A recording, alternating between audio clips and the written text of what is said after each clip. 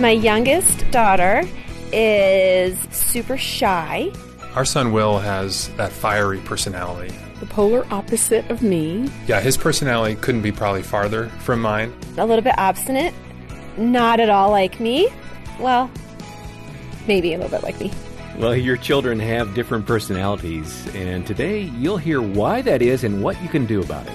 Your host on this Focus on the Family broadcast is Jim Daly, and I'm John Fuller. And John, God has wired each of us uniquely, and studying personality types is such an insightful way to grow as a parent. It's something I've been in tune with over the years, but it does help us to know our children better, and that's the key, to know their heart and to lead them in that way. There's power in personality. I think it's God-given, and it's also interesting, it's very finite to the point where models can be built around this. There's about 4 personality types, and then, there's an infinite way that those combinations work, but there's basically 4 core things, and we're going to discover how to think of these differently, especially in the life of your child today. And our guest is Hetty Britz, who joins us once again, and she was here last time talking about understanding your personality as a parent. Today, she'll extend those ideas to your children and how personality is a factor.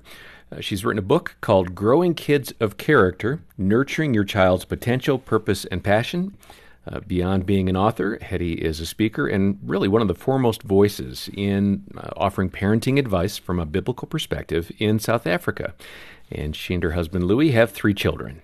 Hetty, welcome back to Focus. Thank you. So good to hear your wonderful John. accent. Now, you're transplanting. You're actually living in Tennessee now, I believe, right? We are. That's got to be a little of a culture change for you, coming from South Africa to Tennessee. I think the first time it was, but we've had the honor of being back and forth probably 10 times. So we have friends and a church there, and we feel right at home. And I have spent, I think I made 30, 35 trips to South Africa. I love the country. I pray for the country. Thank you. And the families of that country. There are some great parents in South Africa, honestly. I learned a lot about parenting through friends of mine there. And I just love kind of some of that casual observation. Many people in South Africa do it almost as second nature. Why is that? Why do you think a culture learns to understand their kids in that way? I think fathers have been involved for many generations, and I think there is an intentionality about parenting when you're in a country where things are tough. Yeah. You believe that temperament is part of the soul's DNA, and I agree, but how do we come into this world pre-stamped by God? What do you think's happening? Well, he dreams us up. He has a plan. And I think it's so important for him that we follow that plan, that he builds in a little bit of a compass, and he magnetizes it, and he gives each one of us our true north.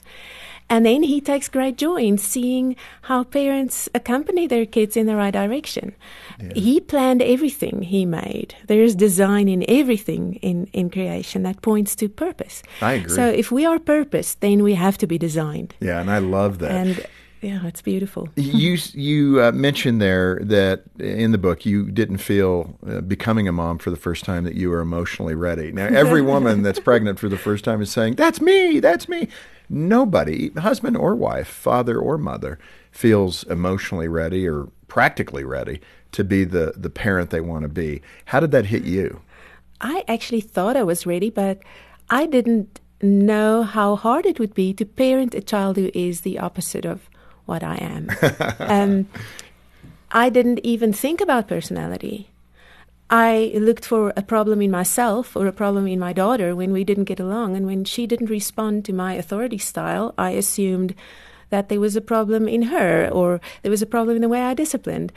And actually all of the answers, or most of the answers, were locked up in my design and her design that were just clashing monumentally. Now think of that. That's really critical, because what you're saying is people are wired a certain way, and that communication approach tends to create tension, certainly between parents and their children. I can vouch for that. How about you, John? Oh, gosh, yes. Now, the interesting thing with that is being adult enough to understand it and then applying some practical ways to get around that and to manage it, right? Yes, because we are the adult in the room, so we are the one most of the time who needs to. Yes, that's the ideal. That's the dream. So we need to adapt, and that doesn't mean always giving a child what they want, but it does mean discerning the core needs of each child so that we know my child feels loved. And when my child feels loved, I can bring in the discipline. I can even bring in the correction, stern correction.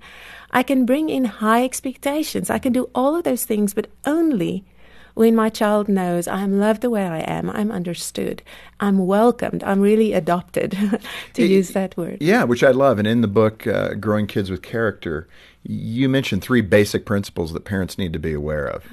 Well, we need to be open to God shaping us as much as He is shaping our children. So okay, that's really okay. You got to kids. say that again. You're being really too soft with that. Very nice. Okay, so we do not have the right to shape our kids unless we are willing to be shaped by God. And that's true in parenting. You will be shaped if you're willing. Yeah. Or you will be broken. That's correct. Because it is going to be hard. God deals with our pride through parenting over and over again. It's part of our sanctification, this journey. Right. And the more different our kids are to us, the more intense the sanctification. Well, let's get into it because, I think your book, Growing Kids with Character, you point to 4 trees. You use the trees as an analogy or a metaphor for our personality characteristics. So let's get into that. Why did you choose trees to describe human beings and their personalities? Give us that kind of overview before we get into the 4 specifics. I think I wanted to get as far away from a box as I possibly can, because we don't want to label people, put them in boxes and ship them off somewhere. We want to acknowledge growth and dynamics and uniqueness. And I haven't seen 2 trees that are the same. They can be from the same species, but they're not going to be the same size, shape. They're going to behave differently in the weather, and they're going to go through seasons. So that's why trees. So for us, we're human, but we have different expression. That's what you're saying. Absolutely. Yep. So let's start with the palm tree. Okay, the palm tree is the very jovial, happy person. Think palm trees and hula girls and pink drinks on the beach. This is more or less their world. If it doesn't fit in Hawaii, it's probably not going to fit into their schedule for the today. Beach scene in Hawaii, Yeah. kick back, having fun, Yes, kind of absolutely. life of the party people. Definitely. And so these kids are high energy. You're going to get fit and skinny running after them as a mom, so you can shake off the baby pounds by having a palm tree kid. That'll keep you busy. Talkative, lively. They're the ones who come up with all of these creative ideas when you want to put them to bed at night, because they are not about sleep. They feel like that would be a waste of time. There are places to go and people to mess with. Is this palm tree child, is a description for that child a very talkative child, one that's Definitely. always saying, why this, why that, not in a fighting way, but in an interesting way? They're interested. Tell me, Mommy, why is very this curious. this? Very curious, and their questions are hard to answer. There's another type that asks the difficult why questions, the confrontational why questions, and those are the rose bushes. Okay.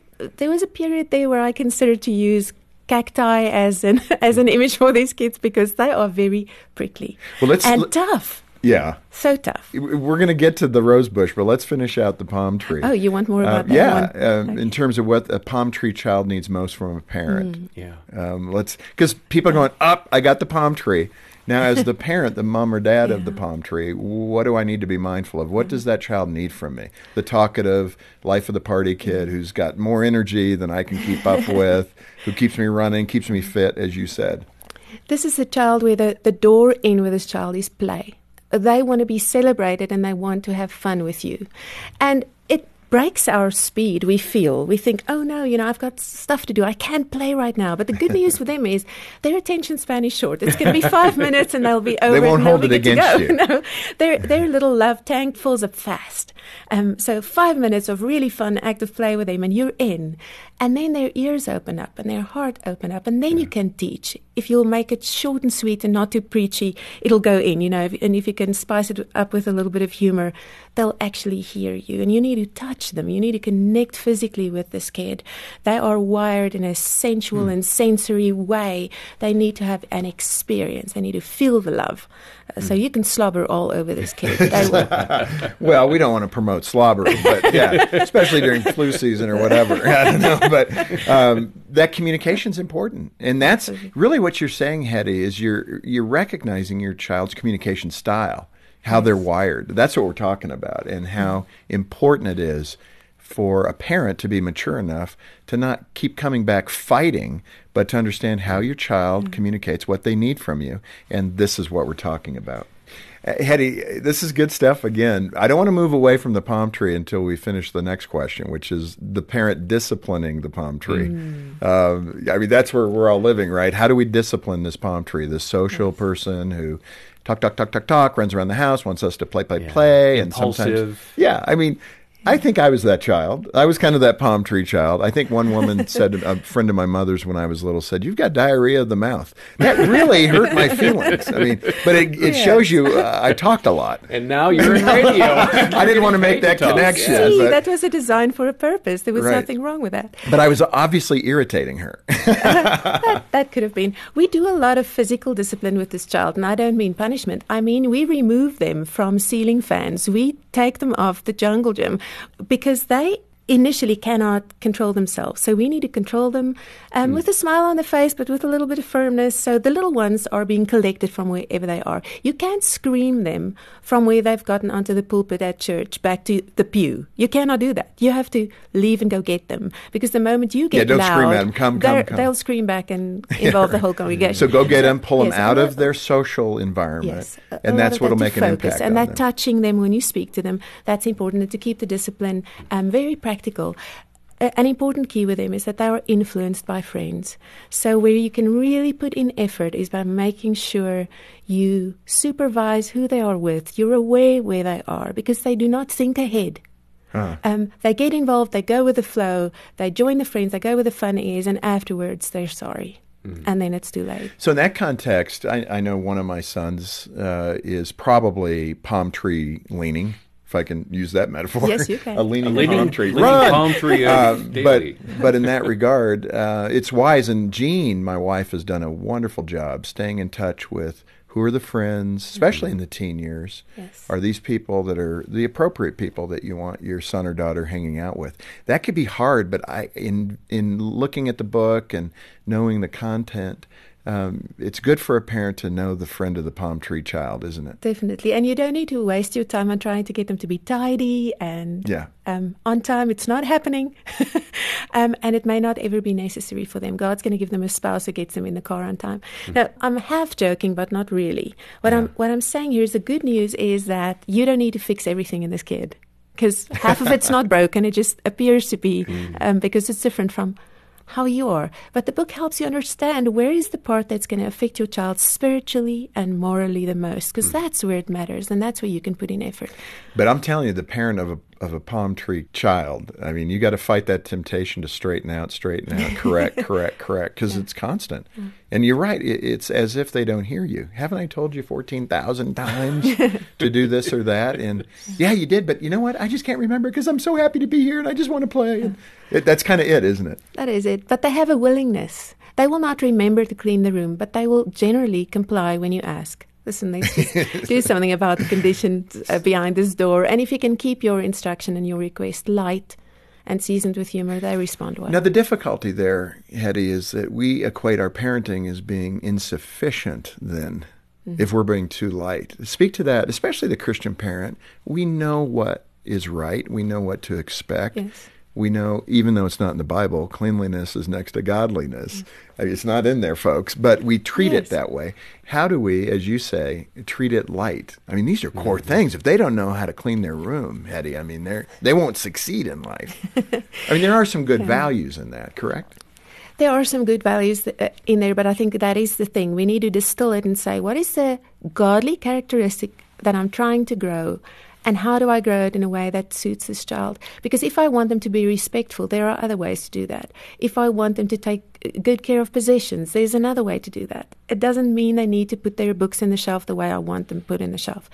And these kids will test your resolve on these things. And very often they will tell you, what does it matter if the book lies flat or stands up straight? And then we think about it a little bit and we realize it's just the way it's always been done, and that's probably not a good reason.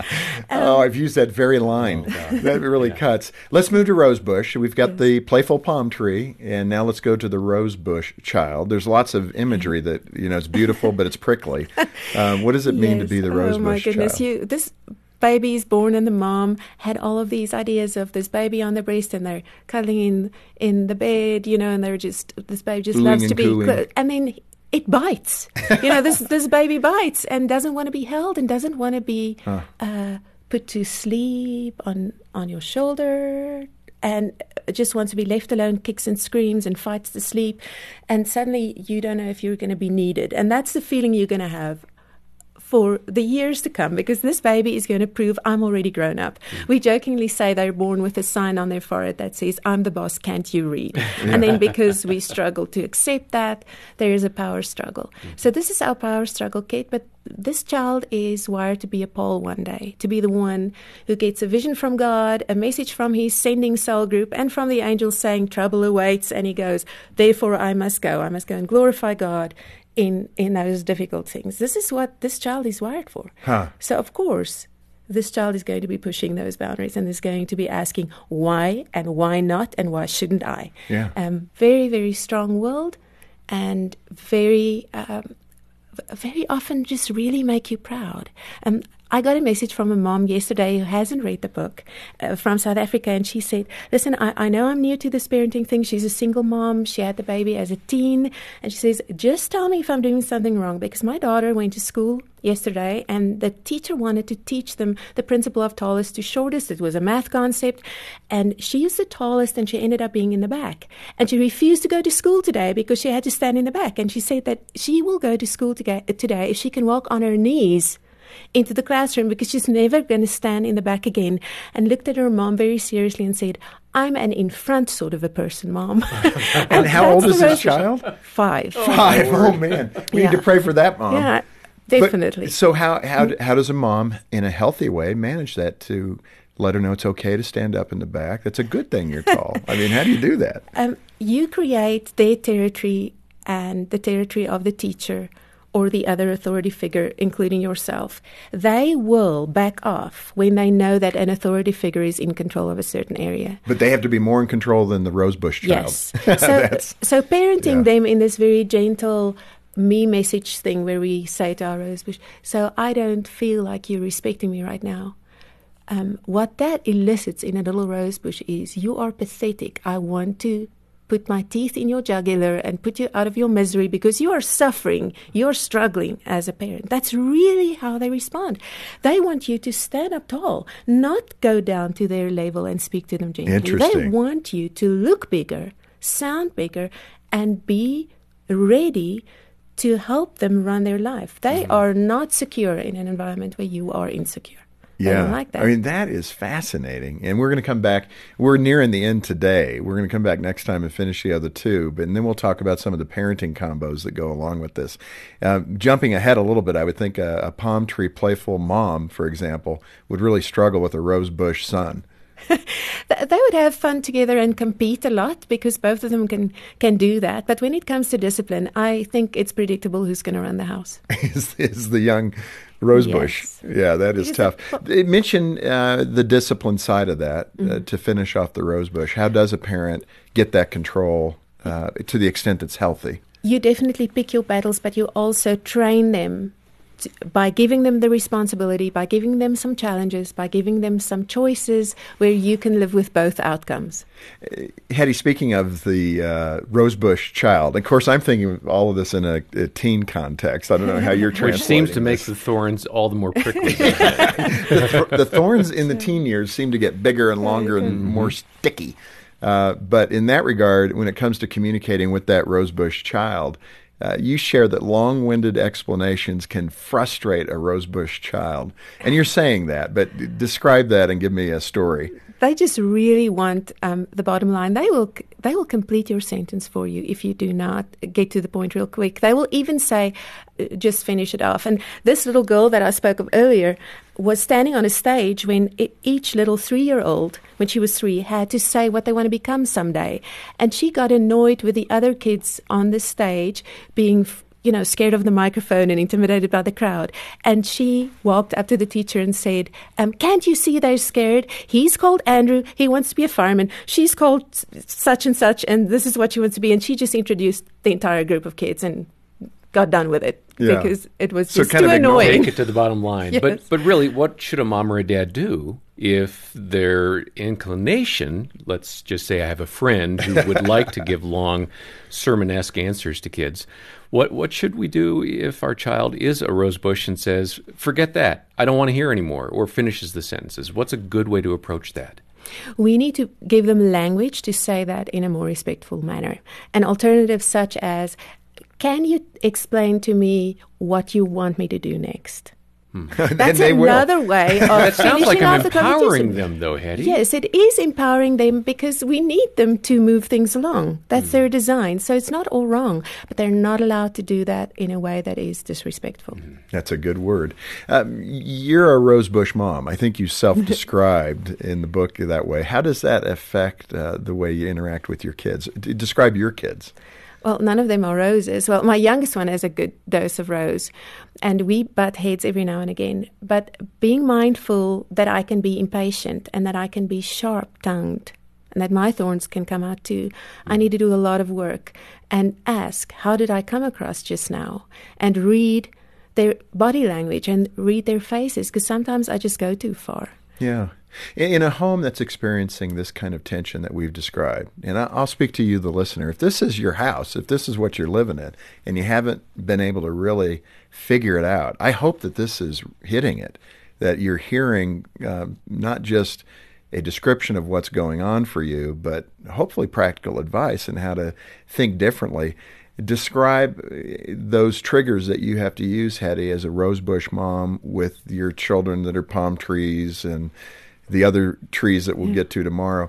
How do you trigger yourself to not go to your natural default, let's fight. You want to fight? I'm up for the fight. I'm a rosebush. I can stick you.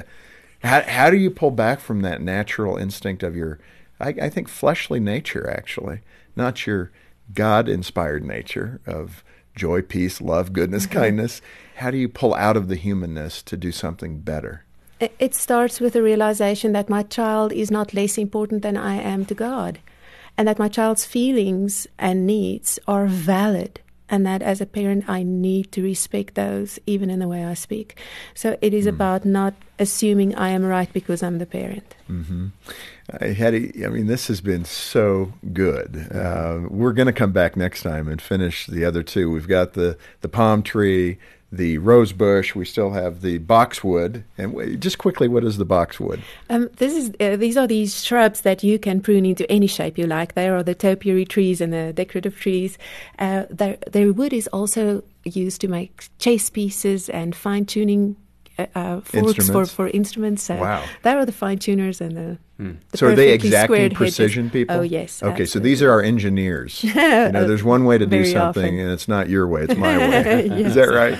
I think I might have one of those, too. And then we have that pine tree, which is Yes. that calm, laid-back, kind of slow-moving person. How's that different from the palm tree? How's the pine tree different from the palm tree? Well, both of them are people-focused, but the pine is happy to be alone as well. Doesn't need to be the center of attention, but wants to be included, even if it is from the sidelines. They love having their people around them, but they don't necessarily speak a lot. All right, so come back next time as we describe more of these children descriptions and you as a parent how to recognize your style and how to engage these children. This has been really good, Hetty. I've got one more quick question for you. What is kind of that last word today that you'd want to say to a parent who is connected with this now and is looking forward to hearing tomorrow what you have to say? What if they are recognizing where they may have fallen down? What's the encouragement? That God is shaping both you and your child through the dissonance that you experience because your temperament is not the same as your child. And when you rub them up the wrong way, they still are growing through that, and so are you. It's not a bad thing necessarily. No. Everybody's growing in that environment. Thanks so much for being with us. Thank you for the privilege. And we do hope that you've enjoyed this conversation about your child's personality, and we're glad that Hetty will be joining us next time. On behalf of Jim Daly and the entire team, thanks for listening to Focus on the Family. I'm John Fuller.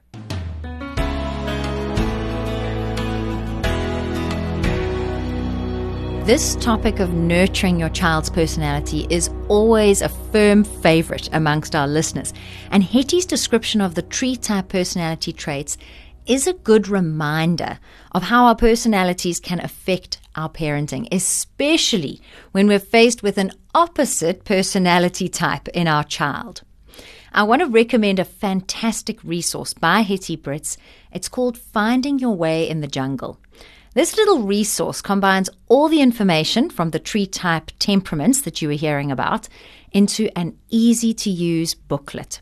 You can discover how to use kids' God-given personalities to guide them on their spiritual journeys and firmly establish their identity and purpose in Christ.